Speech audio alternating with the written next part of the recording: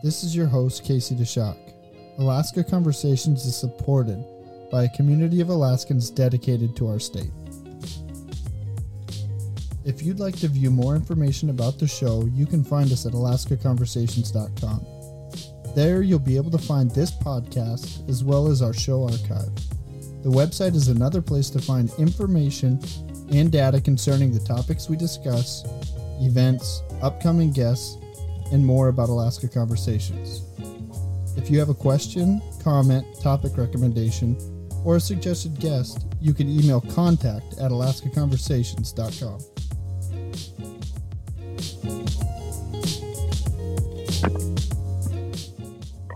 This is episode 4. My guest today is Professor Doug Reynolds. He earned his PhD in economics from the University of New Mexico.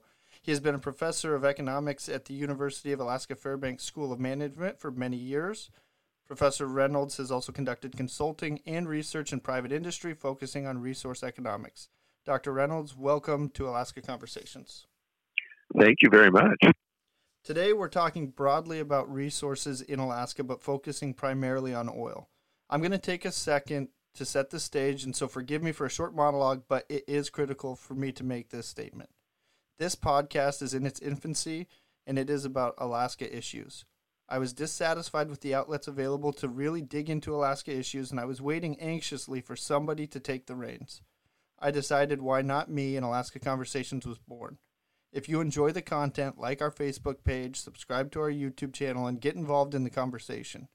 This effort isn't about any particular podcast, guest, or topic. It is about the conversation. It is also important to be clear on the underlying goal of this podcast, which is to facilitate the discussion between opposing sides. When we think about issues, if our recommended solution seems absolutely obvious to us, and we cannot understand why it simply isn't done that way, we are probably wrong. It could also be the case that everything you or I think we know may be wrong. So, Professor Reynolds, thank you for coming in, or I guess I've got you on the phone, but thank you very much for participating in Alaska Conversations. So tell me a little bit about yourself, or let everybody know a little bit about Dr. Reynolds. Yeah, I've been a professor at the University of Alaska Fairbanks now for over 20 years, and they are in the middle of cutting, so I have done some articles and so on as a private citizen, only as an option to try and create some consulting options. I haven't really done any consulting for a while. I used to do some consulting here and there. So that's just if they continue on the cuts. And I understand, that's a whole different issue, the cuts of the university and how that's going to work out. That's a separate issue. I don't want to get into that. But knowing that they could have to cut, I'm just trying to set up consulting as an option. But I have been in other countries. I've been to the former Soviet Union right after the fall. I was teaching there. I was in Poland and some other countries. I've been in Mexico. So I've seen, and Norway. I was 2 years as an exchange student in Norway. So I've seen a lot of different countries. They're oil. Most of these countries are oil producing countries like Alaska. And, it's interesting to compare how Alaska works with how other countries have worked. Oh, I like how you put in there other producing countries. Maybe Alaska would be a good owned country. Some of our, at least in landmass value. But Alaska oil is quite a bit different than the other states. And I think that's primarily because of our ownership model and the land ownership, how royalties are distributed, how we acquire money. So oil in this state is something that enters into the category of everyone has an opinion on it. It affects everybody all the time. And like I said in the monologue, it's one of those where most people have some sort of simple solution. And if Alaska would just do it this way, we would usher in some sort of new utopia in Alaska, and everything would be great, and we would have all the services that we could ever need. So yeah. Go ahead. So I'd like to establish just a few things about oil. And this is for anybody who's tuning in that's going to listen that has an understanding of oil, but maybe the terms aren't right. So there are some terms that we're going to define before the conversation. So I would like to talk about gross value, wellhead value, and perhaps the price of Alaska North Slope oil versus other more known benchmarks like WTI or Brent crude. Yeah, so Alaska's ultimately the oil gets used in California. Really, it should have always gone to Japan, because you get a slightly better value in Japan. But once they set it up for California, it's basically kind of hard to change it over to Japan because they set up all these refineries for the type of crudes you get into California. So that's basically where it's being sold. And you get a little bit of a premium for it. Over the years, that probably premium's gone down a little bit, but you get a little bit of a premium for it over the West Texas price. However, there's a big cost to get it from the North Slope all the way down there. So the wellhead value is different than what you get in California, the so-called value. And I don't know the exact numbers. I don't keep track of those numbers. Something on the order of $5 less or $10 less, something along those lines, at the wellhead. And obviously, the more you can fill that pipe, the better your cost. But they negotiated a tariff, the difference in price from the wellhead to basically California a long time ago, so can't really change it too much. So then, let's say it's relative right now. Roughly, it could be $70 in California, but we might be getting, say, roughly $60 on the slope at the wellhead. Just roughly, I don't know the exact numbers. I don't keep track of them every day. So you get a little less, and so you sell your quantity times that price. That's your revenue. Now you're going to subtract some costs, and then there's a royalty that goes straight to the state. And then you're going to do some sort of tax based on the revenues left over for the producers.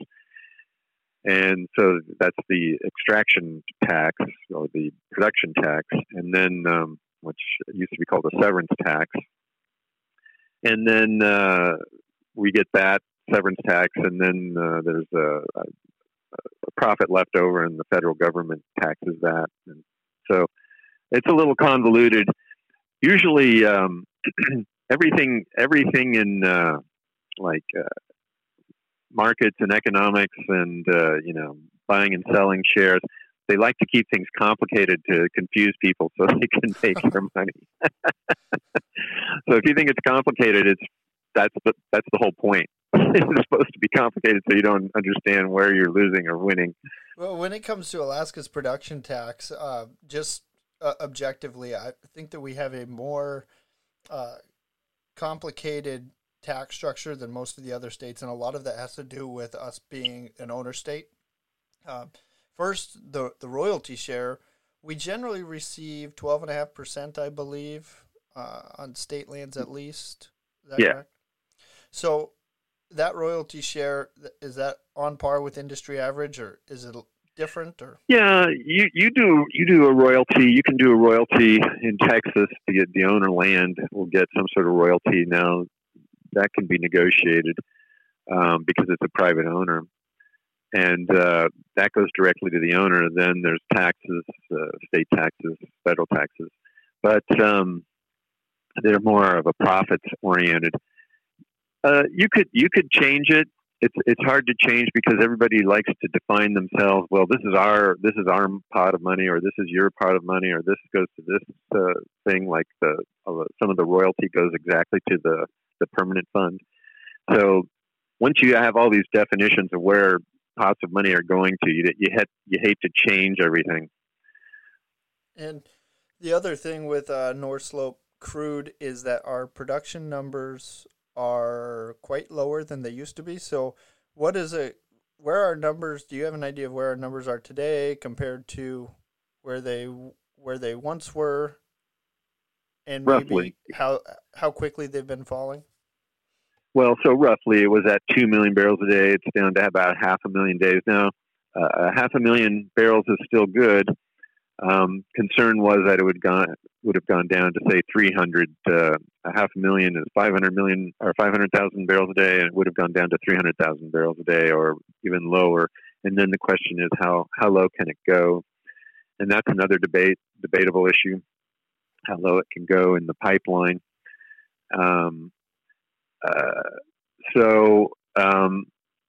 But all kinds of places around the world, they go up and then they start going down. Now they can go up again when there's specific changes, like opening up new regions or maybe a specific technological change. Now, when you think of Texas has been open up for a long time. So why did their production go way up? Well, they had this new technology, shale oil. And so you say, oh, we can use shale oil in Alaska. Well, actually, using shale oil in Texas is possible because there's a lot of gas with the shale oil, and you have to be able to sell that gas, or you have to flare it. And not just that, they use the gas, and they have a extensive pipeline system already set up that you're never far away from a major pipeline to get hooked in. Although they are constrained a little bit lately. But the thing about it is, when you're looking for this shale, you're often going to find gas.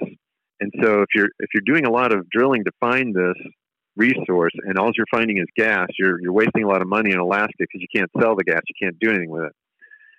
So it inhibits that exploration effort. Whereas in Texas, you'll explore because if you find gas, well, that's okay, we can sell it. And they had really high prices around the turn of the new millennium.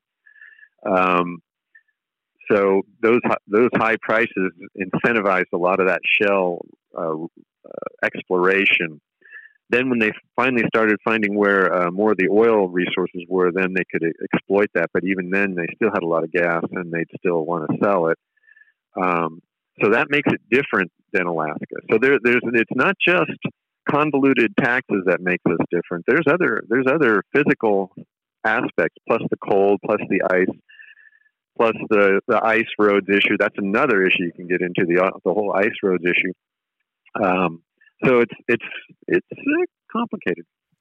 And for us, when we look at what we've been doing since about 2006, we've really got a net profits tax. So some of the shale plays, New Mexico, Texas, Colorado, North Dakota, etc., they generally do a tax, as far as I know, that's on the gross value or wellhead value of the oil. In Alaska, we do it differently. We have it on net profits.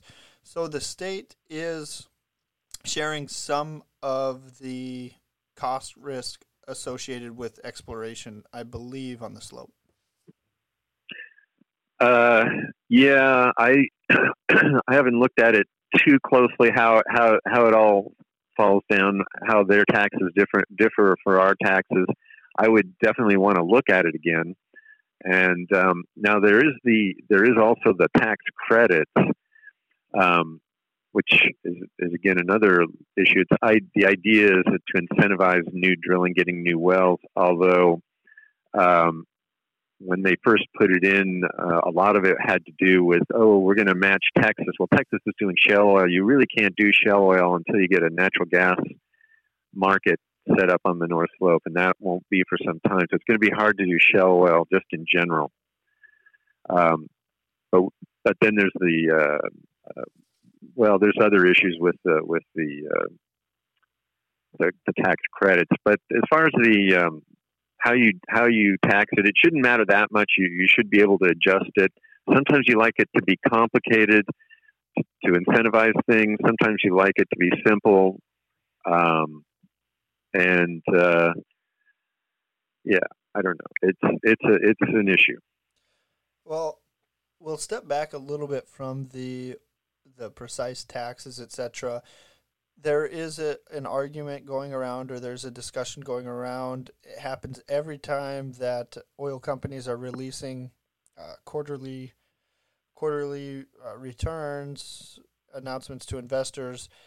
It's said that oil companies are finding their largest profits, their greatest profit margins in Alaska. So, do you know if oil companies really are finding their greatest profit margins on the North Slope, or is there a reason that it looks that way? Well, I don't look into it that closely to really compare the tax structures and see how they're different. But in general, it does look like the profits are higher here than in other states, and it should be compared. And so then the question is, well, we had a vote on this in what 2014, I guess it was, on the tax change, and then they're thinking about doing a new vote on a new tax. So that's fine. You wonder though, why hasn't the legislator looked at it? The legislative sessions all these years, not just under this governor, but the previous governor, why haven't they looked at these taxes? So what you have to remember is there's one other issue that's kind of unseen underneath all this that's playing at least some role, maybe not the whole role, but some role, and that is Cook Inlet exploration. Cook Inlet natural gas, because it is a mineral, so it's under a mineral rights, Alaska mineral rights and taxes just the same, only its value is much less because it's natural gas than the North Slope. But nevertheless, it's under this tax regime, and the tax credits incentivize the Cook Inlet exploration. So back in 2013, Anchorage was in a crisis because they were running out of natural gas and the pressure was going down. And one of the objects of this tax credit was to incentivize additional exploration. And it also incentivized exploration in the Cook Inlet. And now they have more gas. So it's kind of a quote-unquote subsidy, like a subsidy for the natural gas situation in the Anchorage area. That is, the point of the tax credits is to make sure Anchorage keeps its natural gas supplies abundant. Well, there are other ways of doing that without having the tax credits. You could put a small bore pipe, not a big pipeline, a small bore pipeline from the North Slope down to Anchorage, and it would help development in a lot of the state. But I think the Anchorage legislators like the way it works for them because they get a better benefit for them. It's maybe a cost for the rest of the state, but a benefit for the Anchorage area. Well, yeah, you're in Fairbanks suffering through lack of natural gas, and myself out in Bristol Bay where we don't have any access to natural gas. There is a statewide there disproportionately some infrastructure has been built in, especially in South Central, compared to other regions of the state where we're just missing out on some of that infrastructure. But there are costs to getting that natural gas, even a small bore, environmental concerns and et cetera that play into that, I believe. Yeah, I mean, Canada's done a lot of these. If you do the cost, you could do it. You could get it either halfway to Fairbanks or all the way to Anchorage. You could, if you went halfway to Anchorage to Fairbanks, and it would only be 18 inches, not these 20. I don't know. They were talking about 30-inch, or of course the big one was 48-inch. Nothing that big, just a small bore for in-state use. You can do it and get both propane and natural gas, so you get a lot more BTUs in each inch, and you could get halfway to Fairbanks and at least supply Fairbanks, and then if you needed more in Anchorage, you could finish the project to Anchorage.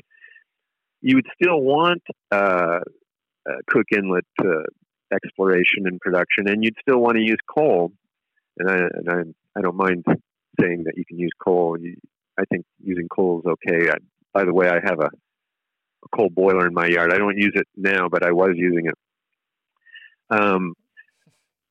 That way you get more diversity of the energy supplies.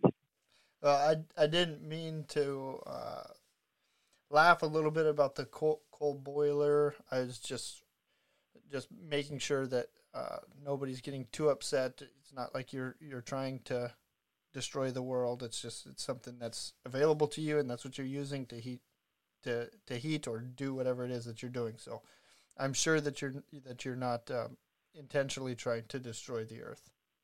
Well, it's a good thing to talk about. I just went to a conference, talked all about global warming. Now, if you've been to India, I've been to India, I've been to China, been to Mexico, and these developing areas where they need what they need is development, right? They're poor, they're living hand to mouth, that kind of thing, and they need development, and they're using coal, and it's cheap, and it works really well. Now, we can maybe reduce our use of energy, non-renewable fossil fuels in Alaska, but it's so limited the amount that we would save.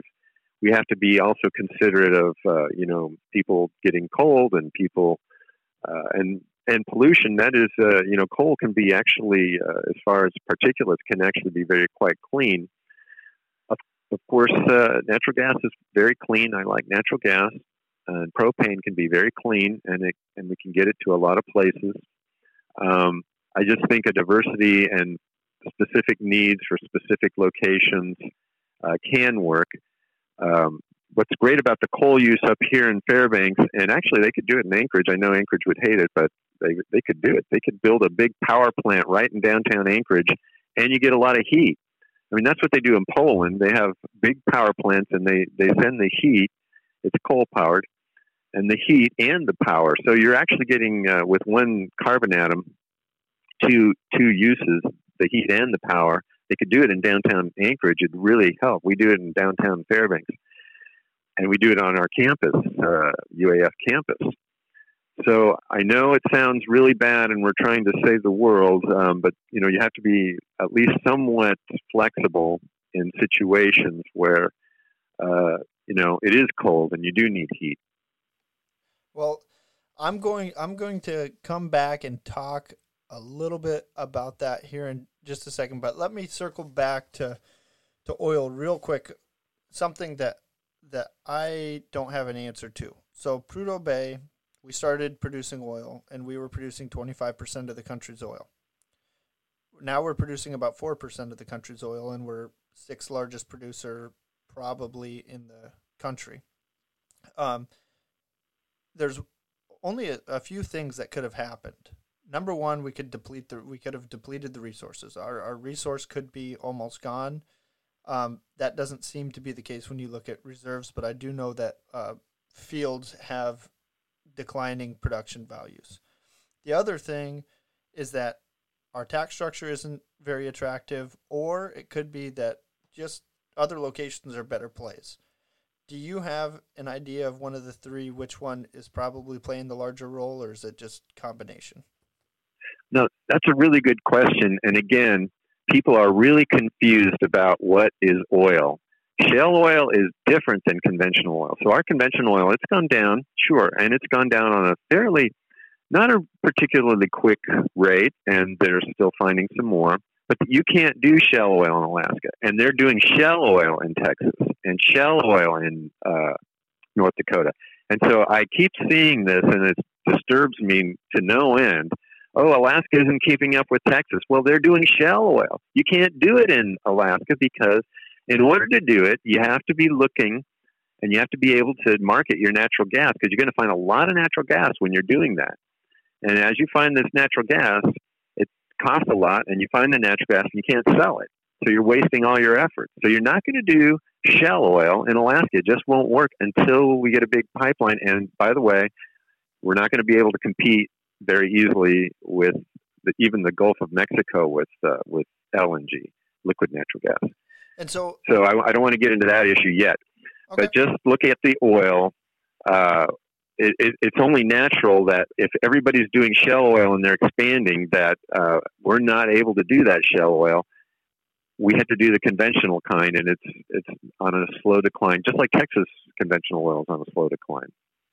So you haven't looked too in depth at some of the other tax structures in some of the other states, but do you have an idea, or have you heard whether we're on par with our tax rates, higher, lower, or Well, I think it's definitely too low. I think they should look at it, but again, the Anchorage area legislators aren't going to look at it because they like the fact that it has the tax credits that keep the Anchorage area residents full of natural gas. So that's kind of the situation. Yeah, they should look at it, and I don't know, the actual vote on this actual change might be okay, but it leaves some of the tax credits. I think it should be a straight tax for everybody. It should be looked at. It should be a little higher. I think it's, but that's not the reason we're at 4%. The reason we're at 4% is because they can do shale oil. We can't. And so when they're doing shale oil, really, as they are exploring, the natural gas is offsetting some of their costs of exploration, which is a huge cost to some of the oil companies, is what I understand a little bit there. Yeah, exactly. And so that would incentivize more drilling and more production. Second thing, you have to remember the natural gas price in the lower 48 was really high from about '05 until '10, and so they just were desperate for natural gas, and they drilled and they started finding the shale gas, and they had pipelines in existence. So you just had to connect out to another pipeline, and you could start drilling. And even North Dakota, which was mostly oil, they weren't far from a natural gas pipeline. So if they had found natural gas there, they knew they could start sending it over to the pipeline that went from Alberta to Chicago. So that fact that they could incentivize the gas, and then eventually they found more where the oil was more to do with everything than whatever tax bracket they had. Well, there's one thing, we're talking about some of the oil tax credits. We have a ballot initiative coming up that's going to put in front of the voters a decision. One of the things that, just for a clarification, when we're looking at oil tax credits, we're not paying the oil companies, I don't believe. What I understand is that those tax credits are offsetting the tax liability, so we can offset tax liabilities down to zero, but we don't go into the negative rates. But perhaps you have a different understanding. Well, that's true. What you're saying is technically true, but you can transfer that credit in terms of money for somebody to drill. So it's basically incentivized drilling, which is fine.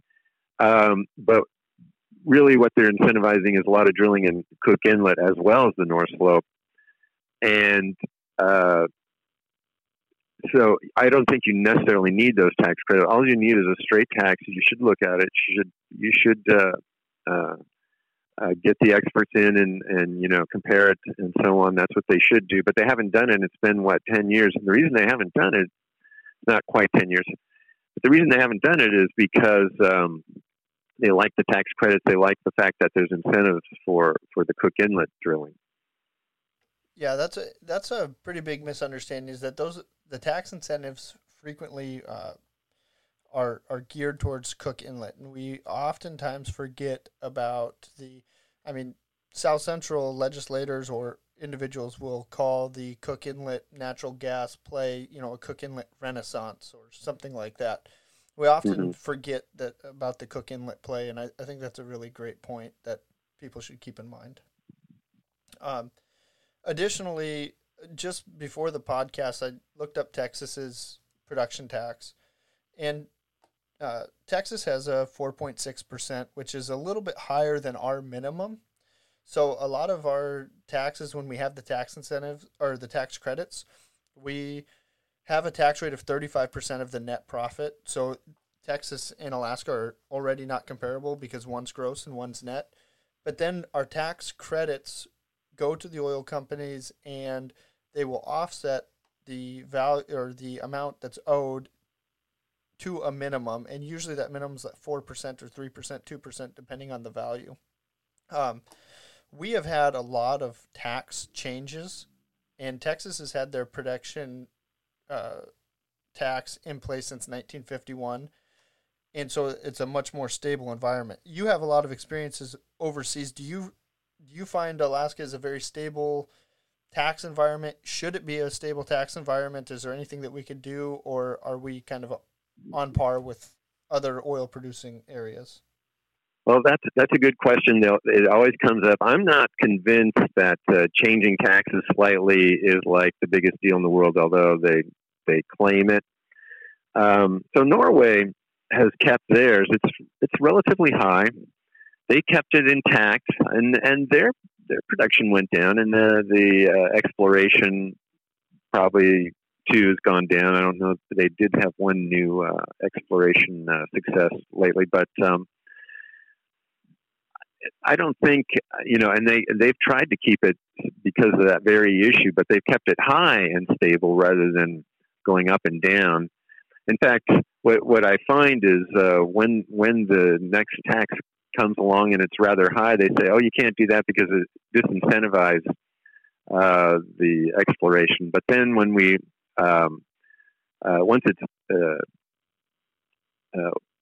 once they say, "Well, let's lower it," they never say, "Oh, you can't lower it because that'll cause a change.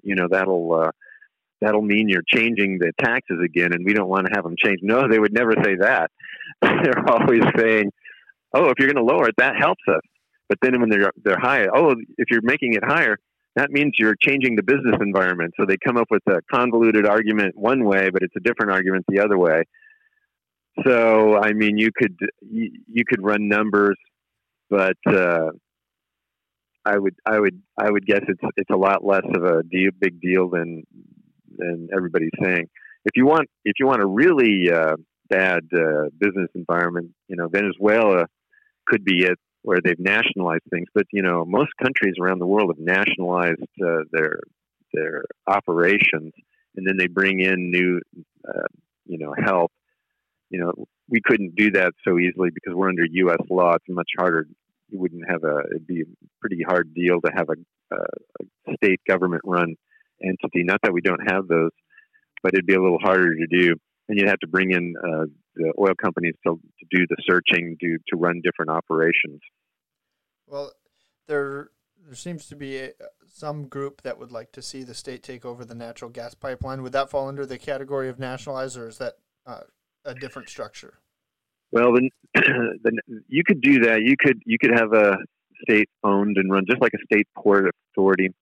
Chances are any big natural gas pipeline, a big one that is, would lose money. A small one, it should do okay, but I'm talking 18-inch, 100 BCF a year, whereas these big ones are 4 BCF a day. And the LNG project, you're competing with the world on that project. Now, you might be able to get a long-term contract from, say, Japan or even China. The way that the U.S. and China is going, you can't trust China. Not that they aren't trustworthy. It's just that because of all this infighting, you got to be careful with China. And then Japan, you could probably get a long-term contract, but it won't be full the whole time. That is, they have their seasons of high need and seasons of low need. So it's going to be hard to be cost competitive getting to Japan, even compared to the Gulf of Mexico. You can get around through the Panama Canal, although that's lately been hard to get through. If the Panama Canal is working, you can get through from the Gulf of Mexico to Japan cheaper than building a pipeline here and getting to Japan. Well, it's a nice transition to something else that's interesting. When we're talking about, LNG, and we can perhaps find a buyer in Asian markets, that would be dependent on long-term contracts, as you mentioned, and those long-term contracts are based on some negotiated price. Well, we usually predict oil prices at the state level. We use that to guide where we're headed with our policy. And I would make the argument that futures are a terrible predictor of future prices.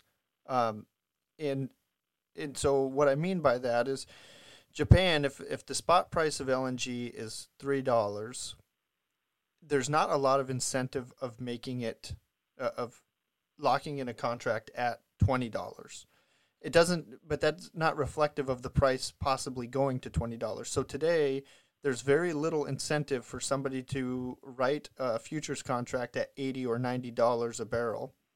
especially not at 110. But that is trying to predict a future price with current conditions, and there's just very little incentive to write those contracts to predict future oil prices. Does that make any sense, or am I way off? Yeah. No, most people aren't. There's some contracts out, say 5-10 years, but there's very few contracts, and the only ones that do it are, I don't know, not just speculators. There's maybe a few refineries or airlines or something, but very few people are making those kinds of contracts. Now with LNG, it used to be you'd have 10, 20-year contracts, and Japan did it a lot because they wanted to make sure they had the supply, and it was hard to build these systems up. Now they're trying to make it more competitive. It's very hard to get a long run contract for LNG at a higher price. LNG goes for what, say in the Gulf at $3 to $5 per MCF compared to, and that's, it's hard to compare natural gas to oil because they're at different price levels and different densities. But anyway, yeah, it's going to be a challenge to get a long run. You almost need a long run price contract in LNG to make anything work. Now in oil, nobody's doing that. They rarely do that, and you get surprised. I think we're in for a surprise. We probably could be in this surprise with the oil price in Alaska's favor, obviously, if it goes up. Correct, and so that's one of the things I like to keep in mind. I'm glad that you clarified some of that up for some of the industry. I would have found that to be the opposite between LNG and oil, but I'm glad that you clarified that a little bit. Now, the other thing that one of the sides will say as we move into more and more of the oil debate is that Alaska really needs to start preparing for a post-oil Alaska.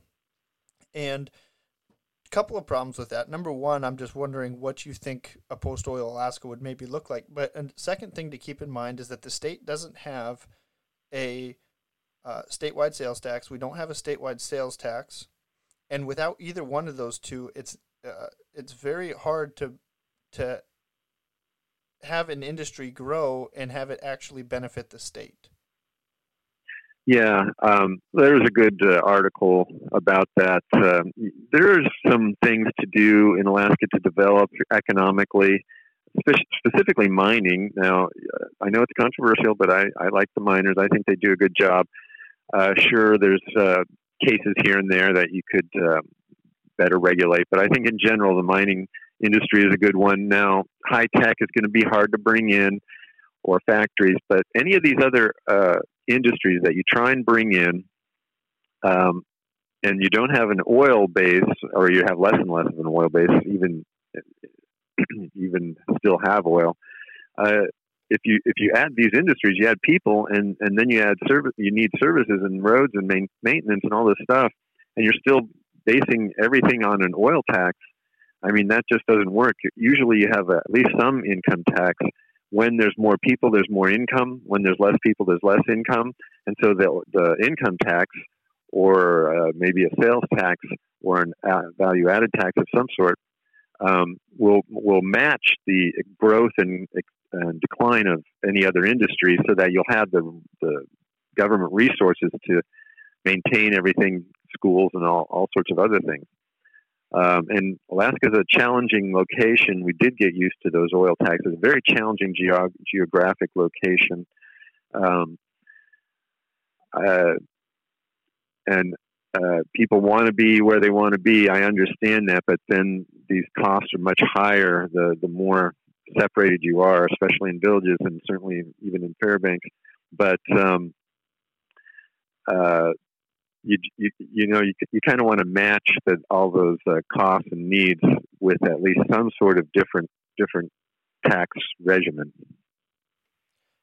With oil, there's a significant number of people that are really anxious and anticipating growth in oil production, moving us from 500,000 to maybe 800 or 900,000 barrels a day if some of our most recent finds can come online. People are excited about ANWR, etc. I take a little bit different view. I will be delightfully surprised if our oil production recovers. I'm not so sure that Alaska's in an environment anymore where it is attractive for companies to produce oil. Some of that is because of the shale, and some of that has to do with other companies. Goldman Sachs wants to divest from developing oil here. In the Seattle area, they want to completely ban natural gas inside of their community. Barclays wants retirement accounts to be divested from oil, and I believe that there's a few other large banks that finance these projects. And Alaska is not a very large producer anymore, so it is the opportunity cost of not investing in Alaska is not as large as it used to be. You're not really missing out on anything.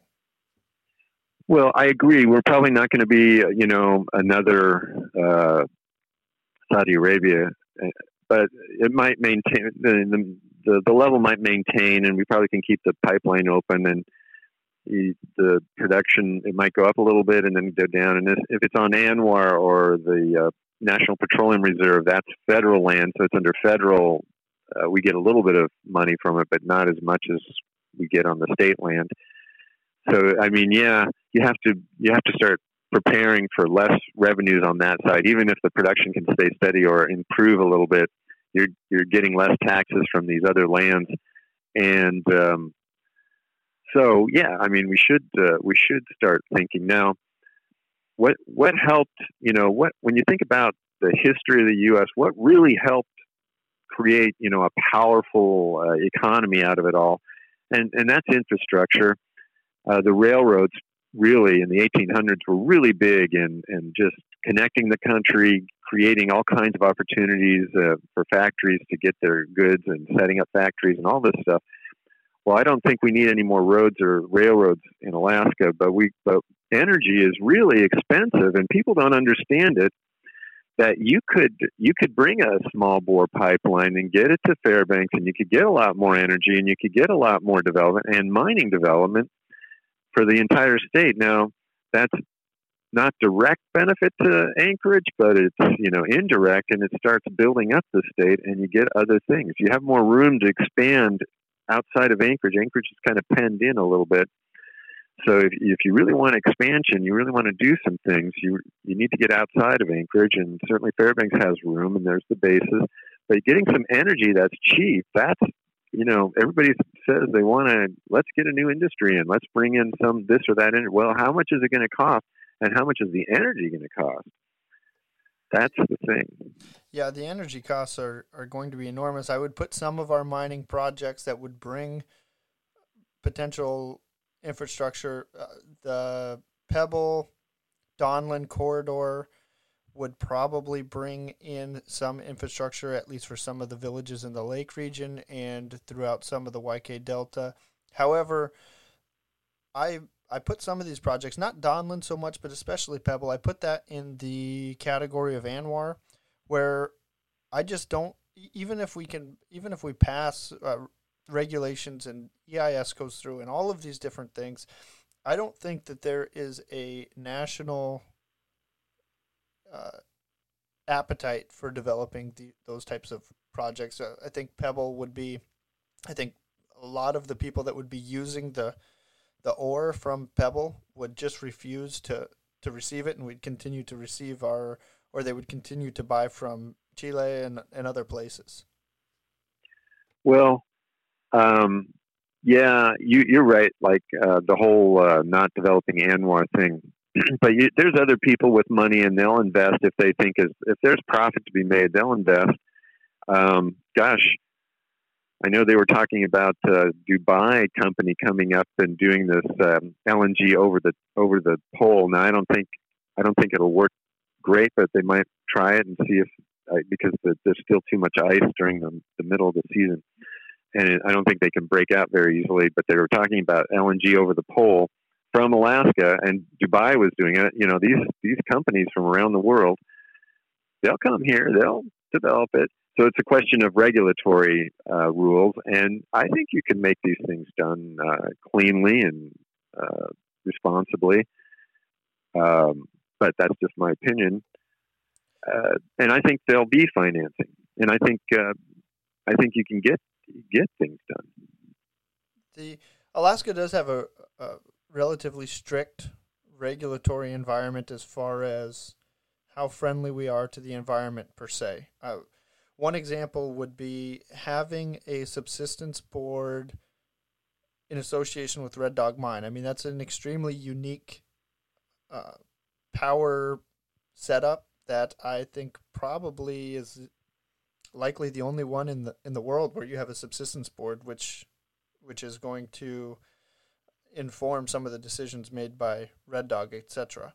And that's a neat thing about Alaska.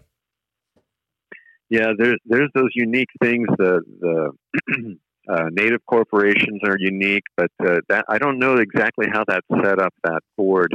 But that's exactly the kinds of things you need. You need innovation in local control. Now, the Pebble mine is obviously a problem because if it breaks, it goes down into the salmon, the Bristol Bay salmon area, I guess it was. And those two, they're two different boroughs actually. So one, and of course maybe different tribes, but they're different boroughs. So the borough that's going to get the brunt of everything going wrong is one borough, and then the borough that's going to get the brunt of everything goes right is in a different borough. So they can't cross-fertilize each other very well. You'd almost like it to be one borough. That way, everybody in the borough it gets the advantage if it goes right, and everybody in the borough gets the disadvantage in terms of cost anyway. If everything goes wrong, I don't think it'll go wrong, but there's always that chance, just like Exxon Valdez.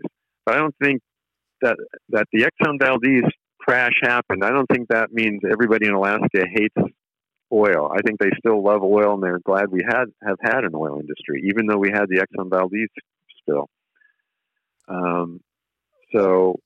Well, in the fishing industry has somewhat recovered from Exxon Valdez, and the company has been settling that for decades now, and we just want to make sure that not another one of those happen. It's interesting when you talk about, when we're talking about Pebble, we're talking the Lake and Penn Borough combined with the Bristol Bay Borough, first borough formed in Alaska by the guidance or the brainchild of Jay Hammond, who everybody knows the Jay Hammond story. The Bristol Bay Borough is going to annexes the fish. They're not going to see any benefit necessarily from Pebble, where the Lake and Penn Borough would receive quite a bit of money. And then you have the largest community in Bristol Bay, Dillingham, which is not in a borough, and so that's the complexity of the Pebble argument. So there should be ways of innovatively dealing with it. I'm sure there are. I haven't studied that issue too closely. So I know it's hard, but I think innovation could work.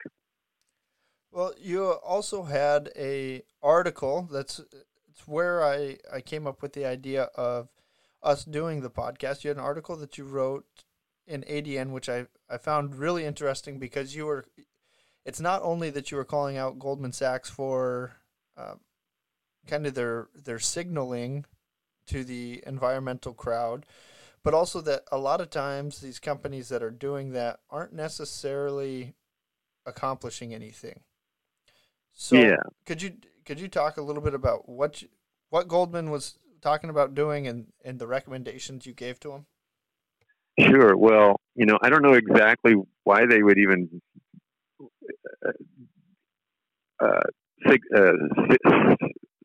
select Arctic oil as being anything worse than any other oil, or shale oil for that matter.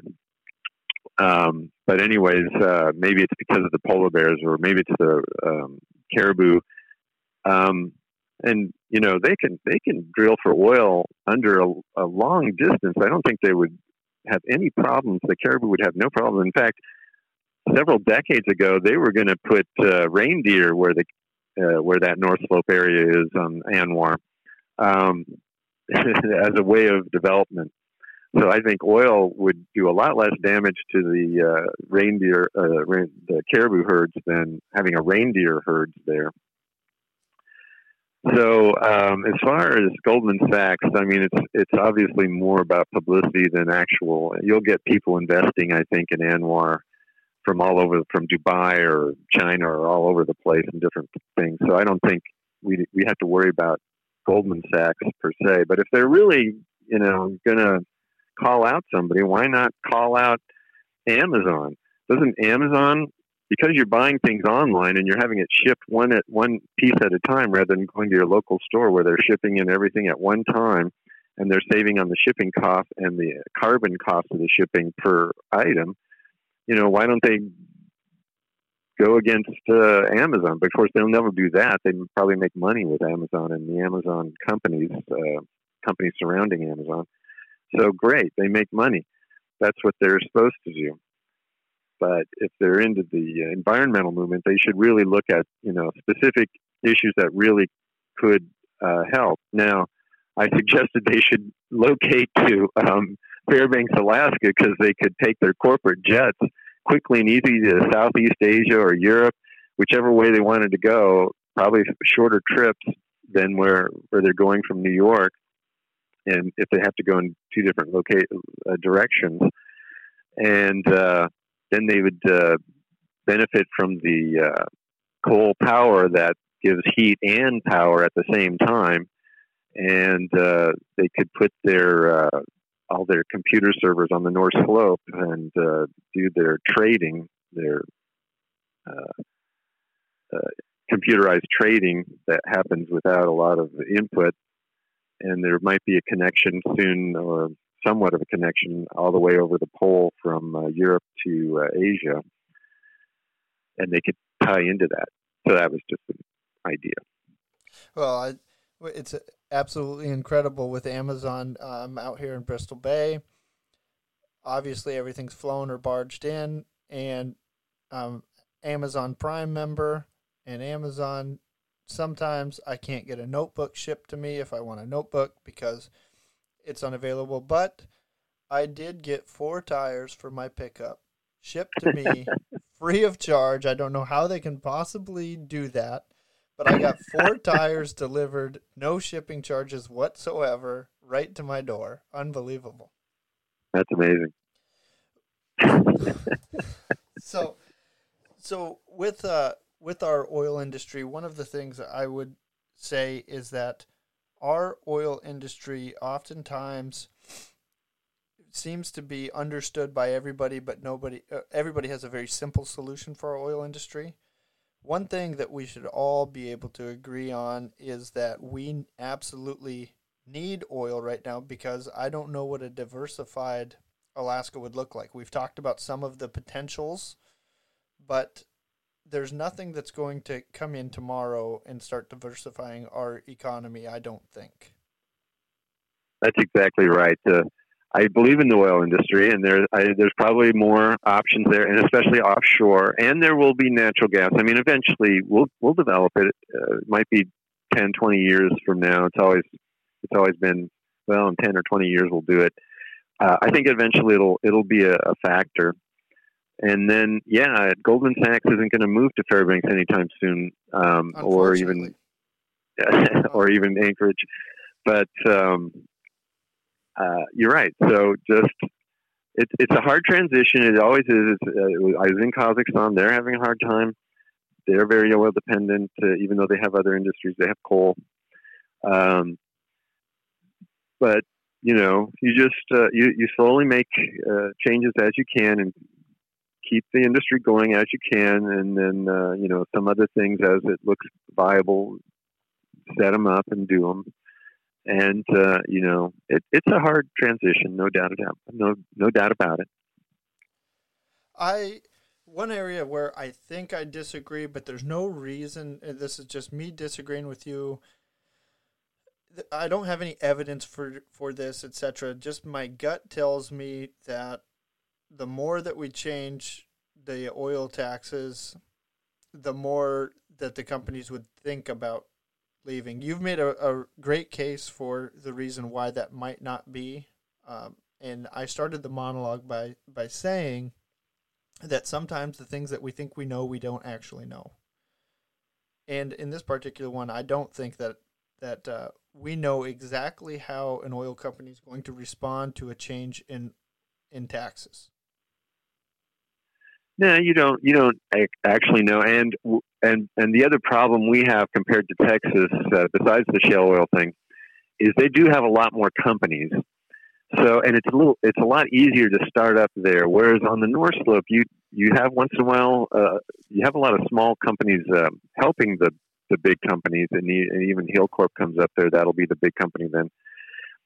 The small service companies go in and help, but they're not the ones that are doing the overarching financing of any big project. Once in a while that happens with a small company. They'll finance and go for a new project.